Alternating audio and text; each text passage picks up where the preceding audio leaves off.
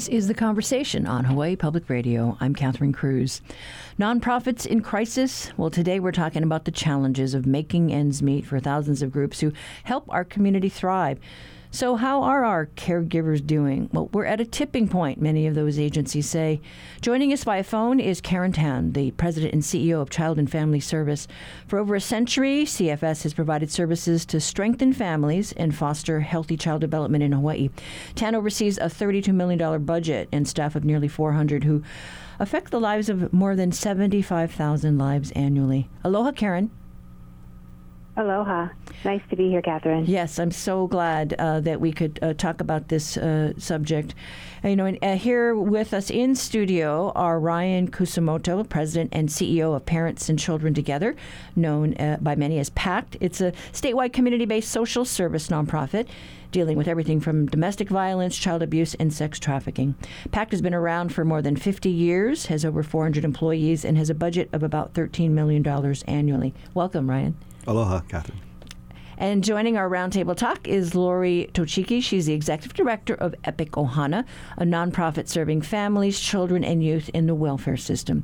EPIC stands for Effective Planning and Innovation Communication. It was founded in 1998 and receives about $5 million in contributions and grants annually. Well, thank you for being here, Lori. Thank you. Yeah, and I'd like to start out, Karen, because I just happened to sit next to you at an event, and you got my ear because I was very concerned about the fact that you said that the nonprofits got together and you were not in a good spot. Yes, recently, probably over the last year, we've come together with over 50 leaders of nonprofit community-based organizations in our state. And the concern is that with inflation and with stagnant contract revenues, we're really at a tipping point. How do we cover our costs? How do we pay our staff what they're really worth so they're not working more than one job? And how do we make sure, more importantly, that the community is cared for, especially during increased mental health needs and other needs that are growing in our community at this time? Yes, and, we are just, listening to the headlines in the news today, and you are, I am very distressed when I hear, cases that, of crime that we just, aren't used to hearing, who in their right mind would, target a mother with a baby in a stroller, with a car? I mean, these people are, I think, asking for help, and your agencies help to provide them, get them through programs, right? I mean, Ryan, you talk about your experience. Yeah, and as Karen mentions, our task has always been to be there for the community when they need us, to provide those resources as they are, or to address the needs as they arise. And Karen highlights the fact that for us to do that work, we don't put a product on the shelf. What we do is we walk alongside of individuals, and the way we do that is with people. They're our number one resources. So the staff that we hire, the experiences they bring to the table, is what helps us to get through those situations and work with individuals to help them get to the place that they need to. The issue right now in front of us is that we've seen astronomical or exponential increases in inflation that have impacted our costs to be able to stay competitive and bring those people on. Our staff are making some tough choices. They have their own needs to meet, to cover their own costs, and if we can't afford to pay them the wages, the living wages that they need to do this work, they're going to go elsewhere. I mean, they're going to find other places to find work, whether it be, Target or another sector. But, they have their needs to meet. And so for us, we know how critical this work is. We need people to do it. And over the years, we've seen the costs rise, but the cost of our contracts or the reimbursement for our contracts haven't risen at the same levels. And so, I think for us right now, we're really concerned, not just for our organizations, but really for the community. You address some issues that you see, some symptoms in the community, like crime, homelessness, and mental health issues. If we continue to sort of not prioritize these issues, we're going to see more of those issues arise coming down the road. Yeah, and when it comes to keeping the lights on, you got to make some hard choices. Okay, I can't buy that kind of food because I've got to pay my power bill, and those kinds of decisions, childcare. I don't know, Lori, talk about what it looks like from where you sit. Sure. In our organization, we're working primarily in child welfare, which is where, during the pandemic, all of these strains on our community, domestic violence, substance use disorder, mental health issues, really came to a forefront. And for our people, it is about relationships. People don't choose to work in a community-based organization because they think they're going to have a huge salary. They know that they're making that choice. But at the same time, some of our employees have trouble finding and paying for childcare. The cost of living and housing. Some of our employees are also housing insecure and food insecure. So it's a strain on all of us, but their hearts are there, and you have big hearts, big hearts, amazing people. And Karen, when you talked about how the nonprofits got together just to see how everybody was doing, you came together under an umbrella theme, I guess. Well, and I understand it's called the True Cost Coalition is what you folks decided to call it.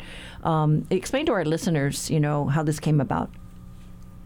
Right. So the True Cost Coalition, I think, was a simple way to really talk about we're not, because we're nonprofit, we're not in the community to make profit. We're in the community to serve community, but we need to cover our true costs. And so if you think about, historically in the 70s is when the state started to contract with organizations such as ours to provide services, mainly because we can be a little bit more responsive and more cost-effective in providing services to communities. So it was a very nice partnership where various departments would say, we need this service for the community. Would nonprofits join us and do that? And so that was in the 70s. And over the time, what we've seen is the contract revenue has been very stagnant. And so it goes up every once in a while, but mostly it stays pretty steady.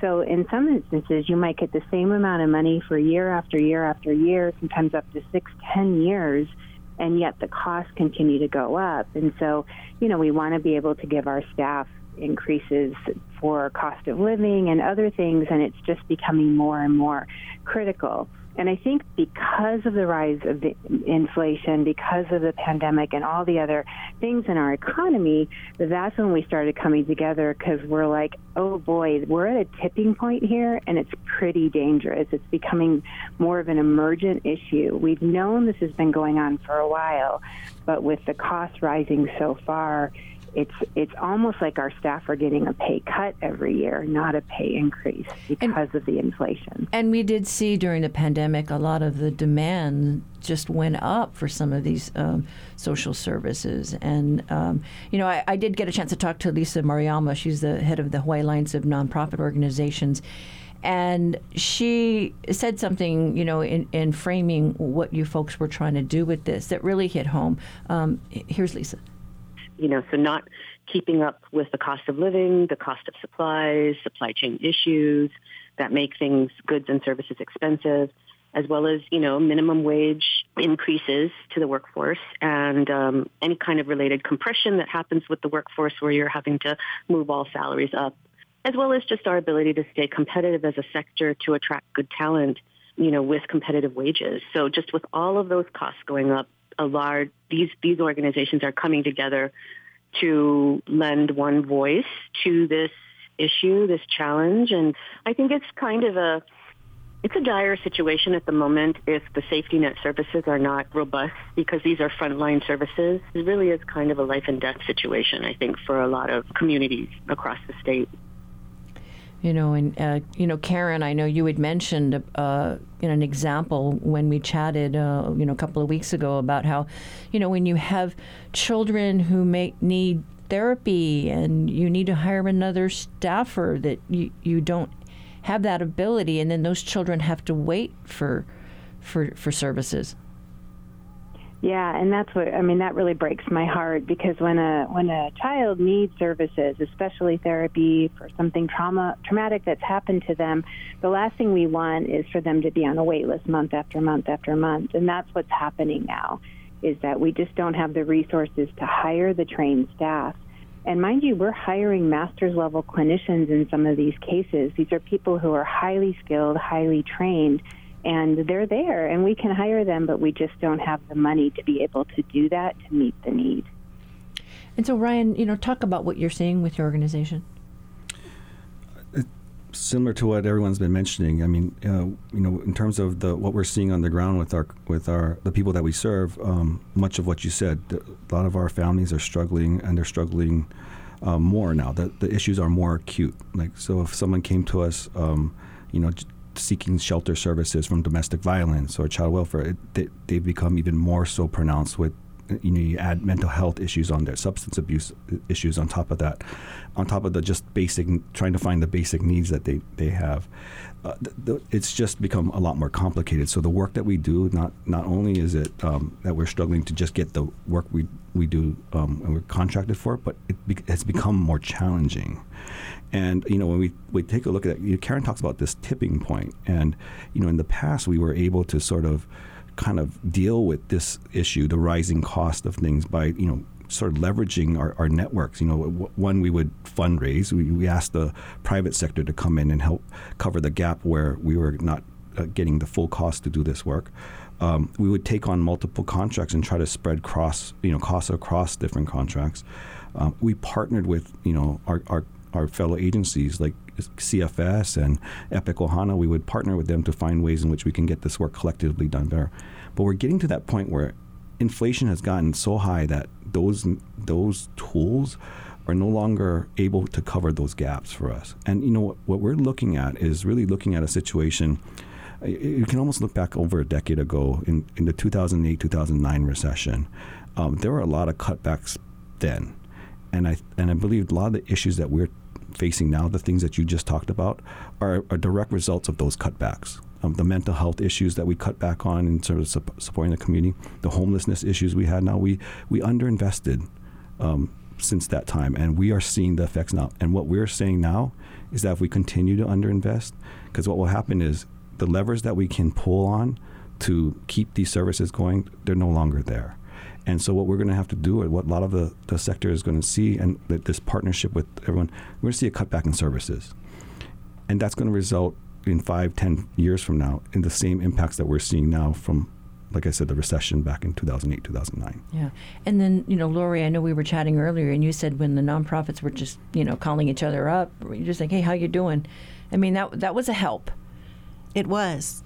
And I'm so not excited, but just enriched by the fact that we have been talking with one another. And I think the other thing that I want to emphasize is yes, the amount of our contracts needs to reflect the work and the costs, the true costs of our work. But there are other things about our relationship with the government. Our contracts are called purchase of service, and that's an important piece. We do provide services that the government purchases and pays for usually on a reimbursement basis. But when it works well, we're working as partners with the government.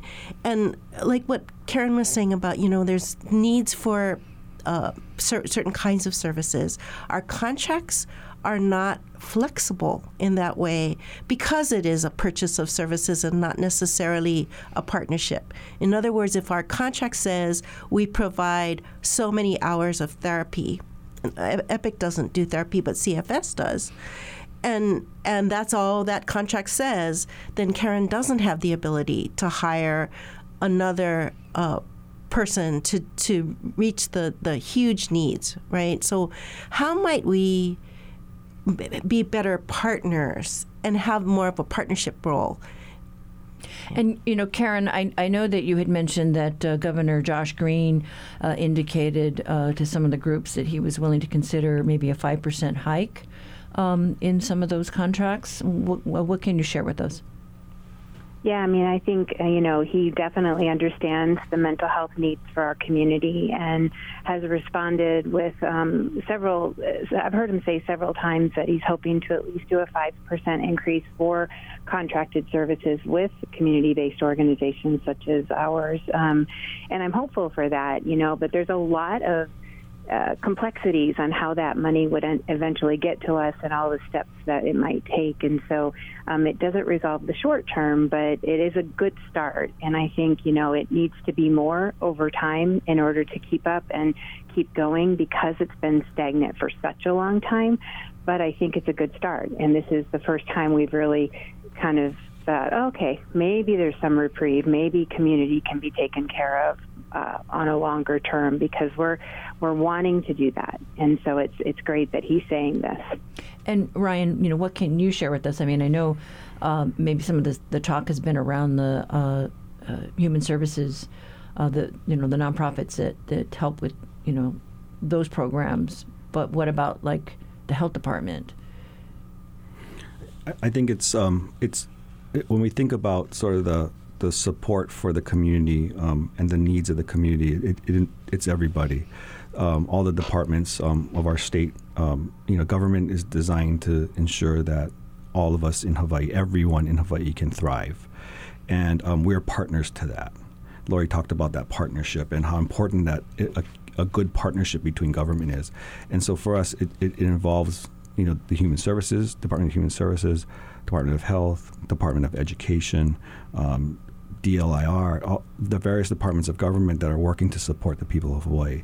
So I think this conversation is not just about a certain department or sector of our community. It's about everything, and it really is because we do work in all those areas. And so what we're really saying is, like, how can we continue to partner as best as possible to address these needs that we don't pop up for just because we want to. When I say us, the nonprofit sector doesn't just exist because we think, this would be a great idea and we think this would be something we should do. But we pop up because it's a direct result of the issues that are out there, the needs of the community. If the needs weren't there, you wouldn't see us around. But the needs are there. Our ecosystem has created a structure where people have these needs, and so we're there to support that. And it's embedded sort of in our land, in our indigenous values of Hawaii, that no one was going to be left behind, and we want everyone to thrive. So we're here because of that. And for us to work, it involves all the different sectors of government and all the different sectors of nonprofits, even arts, education, medical, to the social services, to make Hawaii that place where we can all thrive. Well, if you're just joining us, this is The Conversation on Hawaii Public Radio, and our guests in our studio are Ryan Kusumoto, President and CEO of Parents and Children Together, Lori Tochiki, Executive Director of Epic ʻOhana, and joining us by phone is Karen Tan, President and CEO of Child and Family Service.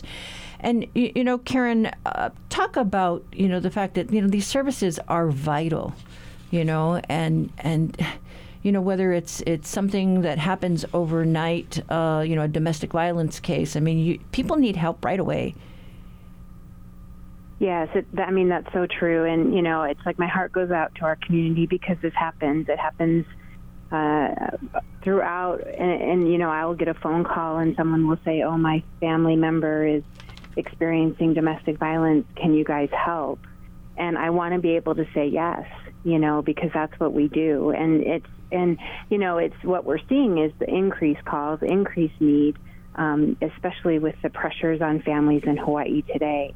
And so, I think, it would be just a horrible thing for us to have to start cutting back on services, because then when people call, we wouldn't have those available, and yet the needs are growing. So it's sort of, I call it like a perfect storm, right? So it's like the needs are rising up, and yet we're strained to meet those needs. And so there's this storm that's going on, and it can get pretty scary. And Lori, can you talk about, are there differences on the neighbor islands, where the need is greatest? So we certainly do know that services for mental health, substance use disorder, domestic violence, and for all the things that touch our children and our families, and mental health issues, the neighbor islands are really concerned about the lack of services, the lack of accessibility. If you have to drive for a couple of hours to get to a service, if there's no bus or public transportation, I mean, it's just a dire situation. If there are some services where the only thing that can happen is for a family member to be flown to Oahu to get the services, and then you don't have the important healing place that extended ʻOhana can have in that role, right? So it's very difficult if you isolate someone who's in dire need of services. So this is a very important piece. We made some steps forward because of telehealth, right? And but that's not exactly the same. And then Ryan, I don't know, are you seeing anything or any disparities with Neighbor Island programs, with what you provide? I think Lori hit it spot on. I mean, I think especially in our very rural communities, the challenges that they had prior to the pandemic are even more so now. The transportation issues, the ability to find jobs with livable wages, getting access to the healthcare or the mental health services they need are even more so. We've seen, like in every sector, the other part that's impacted us is we've seen, like in every sector, a lot of folks retiring who have been doing this work for a long time. And so, like Lori mentioned, we, to get folks the necessary resources they need, they might have to fly elsewhere, or we would have to fly people to the neighbor islands. And a lot of times for some of our services, we have folks take the ferry every morning from Maui to go to Lanai to provide services there. And and that's a cost again for us, right? To make that happen. But we know that the need is there, and so we have to make that work. So we're seeing those kinds of challenges. I mean, and I think that's across every sector right now. And what about you, Karen? What's the Neighbor Island snapshot for your organization? Yeah, I mean, we're serving the whole state, and I can think of, I know initially when we had some cuts, we had to close down one of our programs or our locations over on the Big Island, which made, our participants have to drive or catch a ride upwards of 2 hours to get services. And that was really, disappointing, and we were really sad to do that because we know that we need to be community-based. That's what we do. That's what we do so well. We do go into people's homes as well, and there's costs associated with that, paying our staff gas, and they're driving their own cars to do that. But we're definitely seeing the strain, and I think also I'm really concerned about the mental health for our youth right now, and just the levels of anxiety, depression, suicide thoughts, and they're just really struggling. I think social media is putting a lot of pressure on them, and so we actually should be growing services for youth, not decreasing them, because our youth are our future, and that's who we should really be focusing on. And so, as I think of Neighbor Islands, I can just think of some of the stories I've heard from our staff where the youth are really struggling. Yes, and we did have a guest on our show a couple of months ago, a mom who had just lost her daughter to fentanyl, and they were waiting on I think a psychiatric appointment, and somehow the daughter ordered pills online, and those pills ended up being laced with fentanyl, and so your heart just breaks, and she's focused on trying to strengthen the availability of mental health programs in our schools. So that's become her mission. But we do hear so many stories. We talked with the FBI a couple weeks ago, and they were saying, a lot of the young boys are being targeted in game rooms, and there's extortion scams going on, and some of our young people are taking their lives because of the shame and the concern. And so you really need to provide services for those children who are in need, who desperately need it, and they need it now. Yeah, we, all the things you just mentioned, I just honestly think we can't be tone deaf to those symptoms that we're seeing in the community. They're indicative of sort of the larger sort of system in play that's, creating some of these issues. And we need to, first of all, make sure we address those issues that come before us. So make sure that we have enough resources to, adhere and make sure that we are here for folks when we need them. But then we also get upstream a little bit more and figure out ways that we can, help adjust the system to provide more resources in advance so that we're not dealing with this on a regular basis. And I think that's what we're talking about here is number one, it's like when you go into if someone is having a heart attack and they go into the emergency room, the doctor is going to try to address and stabilize that individual, right? They're going to come in and provide the medication, whatever they are. The next question she's going to ask the patient is, what happened to get us there? Or what happened to get you there? What are you eating? Are you exercising? I mean, we have to get to that piece too. But what we're talking about here too is we got to just be able to stabilize first. Like that's a big thing because if we don't stabilize, it's going to get worse, and we're going to see more things on poor outcomes. Yeah.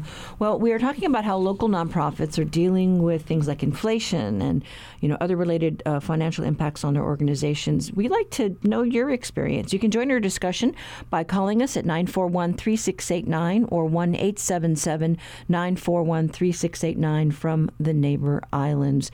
We will be right back after a short break.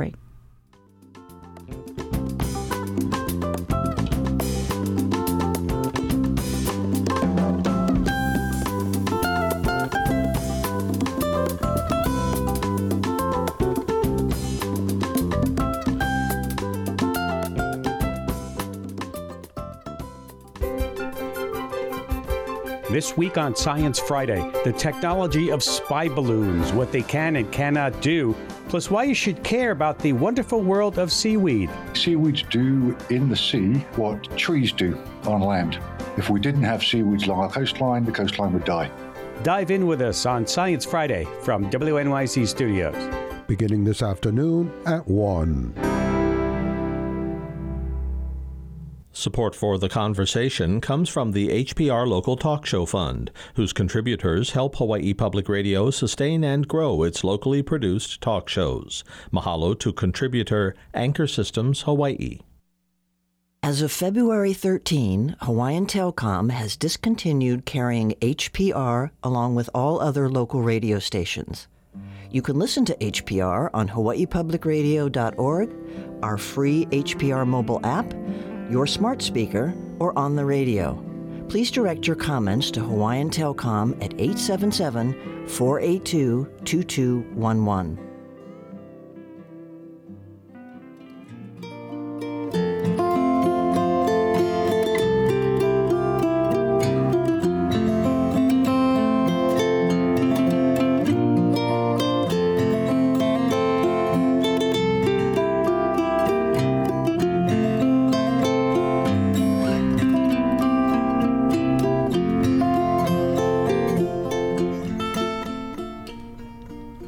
You're back with the conversation here on Hawaii Public Radio. Our guests in studio are Ryan Kusumoto, President and CEO of Parents and Children Together, and Lori Tochiki, Executive Director of Epic ʻOhana. And joining us by phone is Karen Tan, President and CEO of Child and Family Service.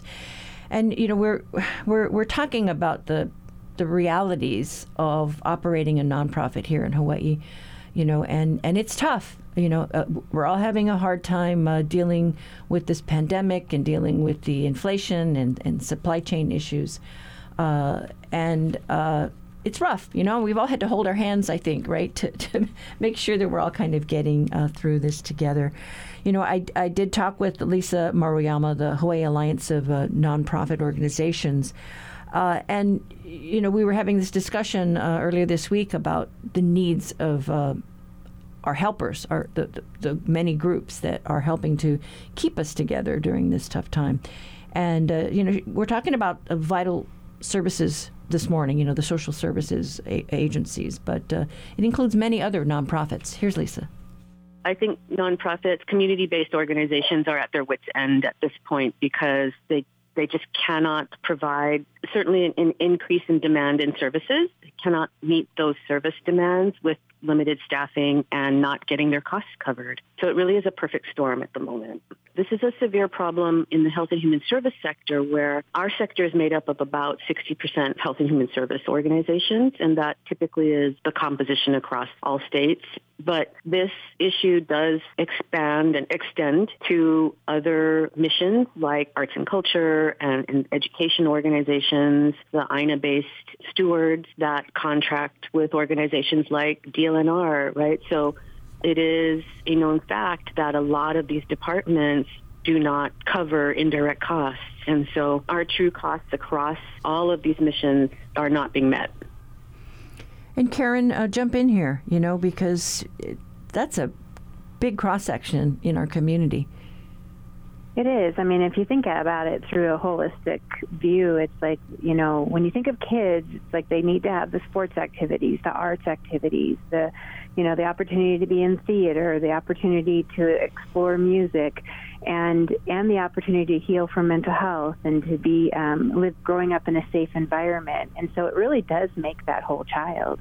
And there are a lot of organizations that do incredible work to give that holistic approach to our keiki. And, I think I really appreciate Lisa's point there, which is, some contracts don't cover indirect costs. And I think community needs to understand that in order to do the work, we have to still operate like a business. We have lights to turn on. We have, payroll to pay. We need to have human resources. We can't do it without those indirect costs. And yet we're often told, no, you can't have that. You have to figure out how to cover those costs somehow, some way. And I think that's even making the strain even harder on our nonprofit sector as a whole than on the sector in general, the normal businesses, because we also have had that constraint. So we're given only a finite amount of funds to cover all those costs. And mind you, we're competing. I mean, I think Ryan and I were talking the other day, and he hired a new executive assistant, and that's an important role because it keeps everything functioning in the organization, and yet you're competing with for-profit companies for that same person. And so being able to find those people and pay them what the going rate is really hard when you're capped at those indirect costs. And then Ryan, can you talk about how that 5% that Governor Green talked about? I mean, when you're going to see that, or how does that all work?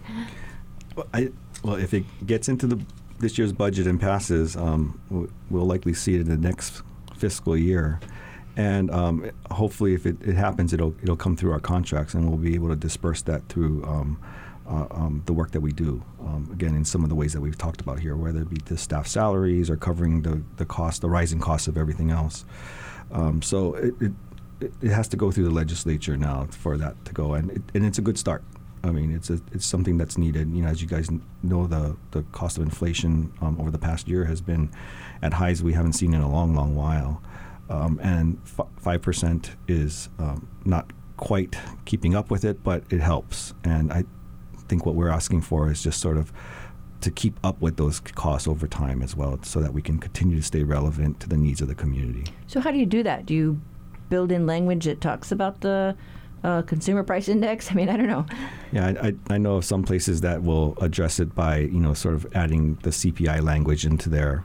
Mm-hmm. There might be other ways to sort of mirror compensation to what may be going up in the government sector as well. And there's other sort of means to sort of address maybe like different types of procurement that we could look at to make it more flexible, like as Lori mentioned, for us to address things when they go up. In other sectors it happens, right? Like some of the construction industry, they can't predict that, supplies are going to go up overnight, and they do, and then they have change fees in there.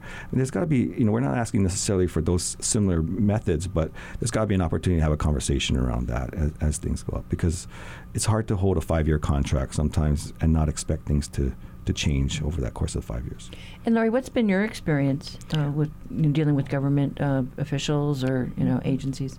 Well, I want to emphasize that in our sector, most of our organizations are extremely well run, and we've been very careful to keep within our budgets. And so how do you do that? Well, first of all, we're pretty well regulated. Most of us have to undergo multiple financial audits each year and look at all of our ins and outs. The other thing that we do is we cut costs. So one part of true cost is, do you have an executive director who doesn't have an executive assistant and who therefore works, many more hours? Or do you have a staff member who has to pull double shifts in order to keep, the services going? And those are costs not only to our bodies, but also kind of dilute or distort what the true costs are. I think the other thing I wanted to say is that it is about increasing the budgets of these contracts, but it's also some of the costs of doing business with the state have to do with maybe inefficiencies. So if a nonprofit organization has to wait 2 months, 3 months, 4 months for a payment on a contract, then what that means is that we have to scramble in our cash flow to maybe draw on a line of credit and pay the expenses of that line of credit. So there are just some inefficiencies as well that I think maybe if we worked on together, it would really help us all to thrive. And then was your agency affected at all by that hiccup with the grants last year? My agency was not, because we didn't apply for a grant and aid, and we have not applied for grants and aid. But those agencies that did really had to adjust their plans for the year, their staffing, and then you can't just move on a dime, So if you're waiting for you're waiting for funding, but you have the staff ready, where are you paying that staff? How are you paying that staff? Yeah, I mean, when I've talked to some of the nonprofit folks that I know, they're like, oh, we're just waiting for the state to release the money, and we're really nervous, But yeah. Did you get affected by that, or? Yeah, and so, I think nonprofits are, when they're in that situation, they're either finding other ways to fund that work, so they're reaching into the private sector, or some unfortunately have to lay off those staff or reduce those services in the community. And again, that has huge impacts, and I think that's what we're talking about, is that what's that impact to the community when we have to make those types of decisions, and we don't want to be there, and we recognize that government has a tough job as well, and Lori's talked about that partnership and how critical that is, and we've been working. We have really good partners on the government side, but we recognize that there's challenges there that they face as well, and so we've been trying to work together with our government partners to deal with these issues, and we recognize that the state only has so much money to give out, and I think that's what we're trying to talk about, is how do we think about and prioritize these issues that really focus on people in this way. The things that we're talking about, that Karen mentioned, that Lori mentioned, about whether it be mental health, domestic violence. How do we really focus on putting the funds in these areas? Because what we're concerned about is years from now, and it may not even be years, in the near future, that these issues are just going to exponentially grow, and then that's going to be more costly interventions for us to deal with as a state. And Karen, I don't know, what are your thoughts about, what happened with the grants and aid funding? I mean, in a way, it kind of highlighted kind of how hand-to-mouth some of these organizations, live on, right? And when that money didn't come through, they were kind of in a panic. Yeah, I mean, the grant and aid is such a beautiful opportunity for our organizations to directly get funds from the state, and usually it's a smooth process, but this last year was more of a hiccup, and I think there are plenty of organizations that still have yet to receive those funds because of all of the paperwork and the requirements to get them to be released. And so I know that the governor did release them as a whole, but there's still a lot of funds that have yet to get out to the community, and that's a challenge. I would like to say that, as I'm thinking of the true cost effort and how we partner with our government, and Hawaii is such a special place, and I always like to say we're like an incubator, right? We're by ourselves in the middle of the Pacific, and we can actually lead the way. And our True Cost Coalition did some research, and there's other states that are struggling. A lot of other states are struggling with the exact same issue that we are, and I would love to see us all come together and lead the way and show others by example that you can resolve this issue, because I do believe that we have such a special place and people have such big hearts but also very, very smart. And so I think, some of the things that we're dealing with, whether it be the grant and aid or getting the true cost to be covered for our community, for that safety net, we really can do it if we all just dig down deep and figure it out, and then we can lead the way. Well, we're hearing a lot of new funding becoming available, right? The federal government says they want to start doing something to help our farmers, right? The mental health of farmers. And sometimes you get somebody who, a billionaire who's got a lot of money and they want to give back to the community. And you might be one of those organizations that was fortunate enough to get a big fat check just because you do the work that you do and you got on somebody's radar, right? Mm-hmm. And so there are some organizations who have been lucky in that regard.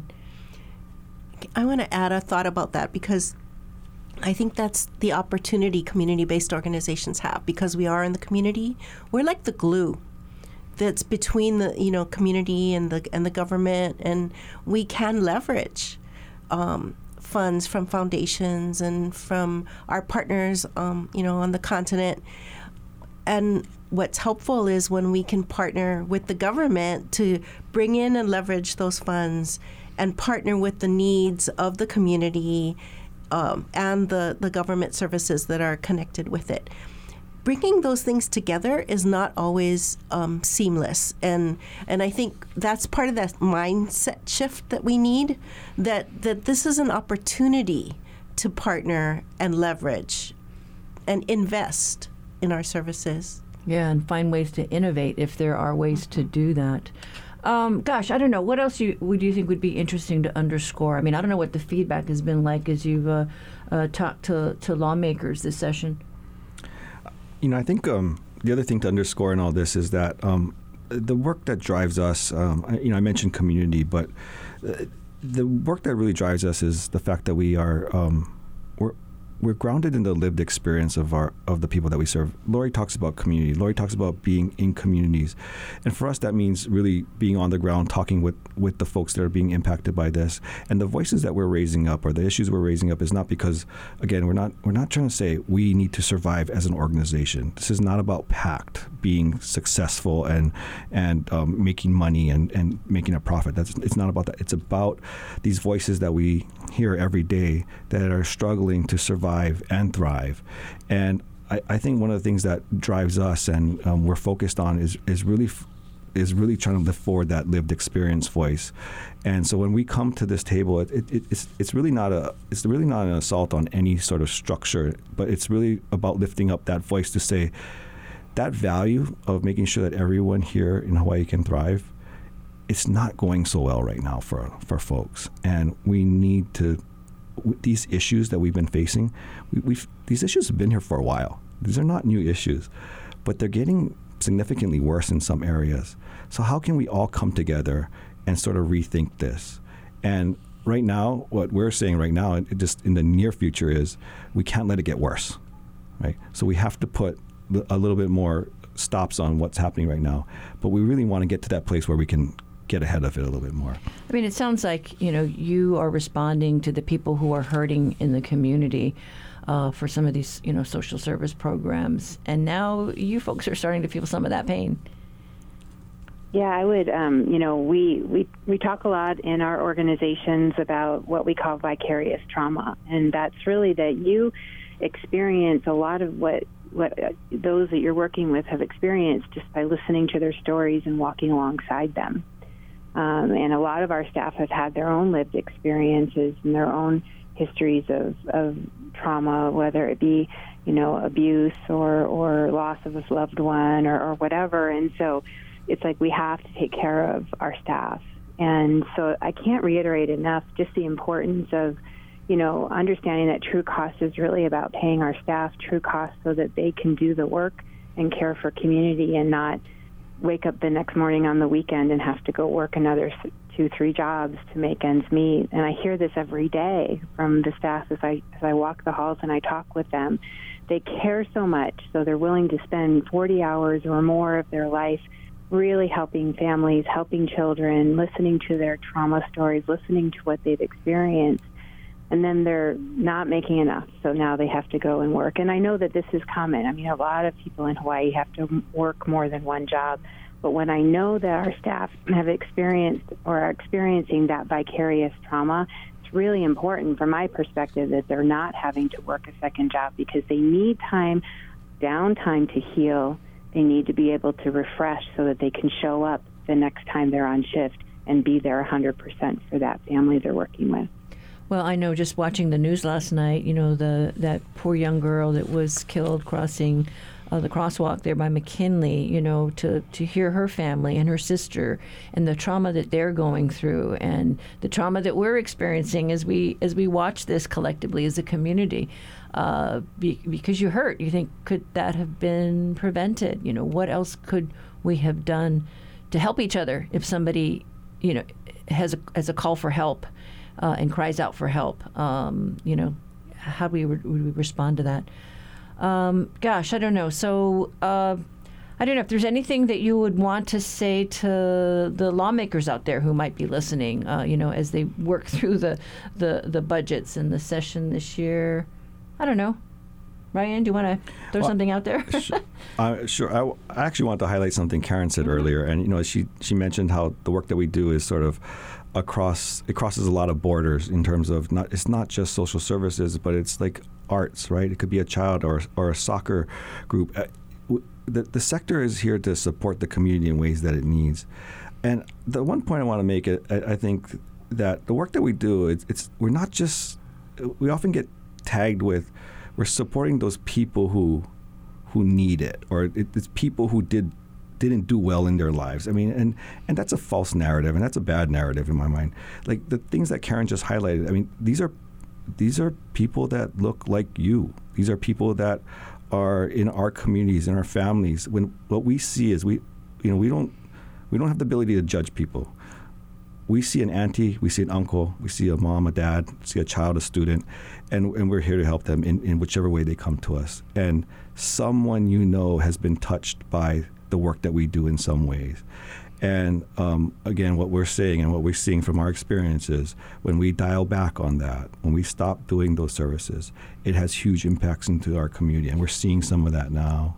And we're asking for is like basically saying we're raising the alarm. Like we cannot stop these services from happening as long as the need is there. And we're saying the need is there.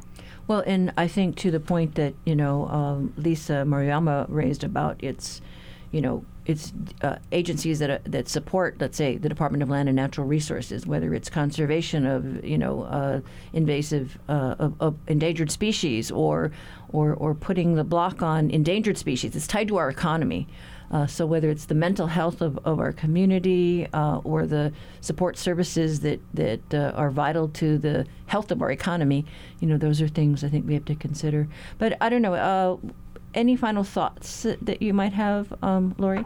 Well, I think, and I just really appreciate the partnership that's been growing in this coalition, because it's not always so. I think we've been scattered from one another. So, like the leadership of ʻOhana, the voices of the community, and I think that with those voices, we can try to address the trauma and get to the healing. And so I appreciate that what we're doing now is we're making a collective call for action. And it is about sustaining, and we're worried about the future. But I think we also see this wonderful opportunity for healing, a wonderful opportunity if we can see this kind of coalition grow and coalesce, that we can have that thriving, wonderful healing that we want for our children and our families. And Karen, I'll let you have the last word as we close up here. Thank you. And Catherine, thank you so much for allowing us to have this conversation. It's been really encouraging to be able to share our thoughts. And, the only thing I can add, I suppose, is that if someone's listening, just think, have you had a family member or an extended family member or a Hanai family member who's received services from an organization in the community, and how much that has meant to you and your family, and what it would have been like if we weren't around to do that work. And if there's that impact and it was positive and you felt that support, to reach out to your legislatures and say, please support true costs for these contracts so that these types of services can continue. That's our call. That's our hope, that we get those true costs covered, and then we can continue to meet those community needs that we're seeing, as we move forward. An organization like ours, we're 123 years old. That's how long we've been in the islands meeting communities' needs. And my hope is that as long as there's needs, that we will continue to be here meeting those needs going forward. And so that's my call to action, is just really, ask yourself, if you've had someone or know someone who's gotten help, then, and it's been good, then reach out and get that request out there, because I think that it helps. It's one thing for us to ask. It's something else when the community starts to say, hey, this is important. Okay, so that's how we can help you. Yes. Through that support. Well, I think I appreciate the views that you folks have, that you see that we could go over a cliff here, and you don't want to go over the cliff, and there's time to make that left turn if we can get the support across the state to help with these needs. But thank you all for being here today. Our guests in our studio, Ryan Kusumoto, Lori Tochiki, and Karen Tan, joining us by phone. We appreciate you coming together on this important topic. And we'd like to thank you, the listener, for joining us on today's show. If you have a comment to share, or if you want to give a hanaho and a shout out to a nonprofit that's helped you, please call our talkback line and record something. 808-792-8217. Lillian Song, Russell Subiano, and Stephanie Hahn help to get the show on every day. The Conversation podcast can be found on Apple, Spotify, or online at hawaiipublicradio.org. I'm Catherine Cruz. We are taking a break for President's Day on Monday. We'll be back on Tuesday for more of the conversation.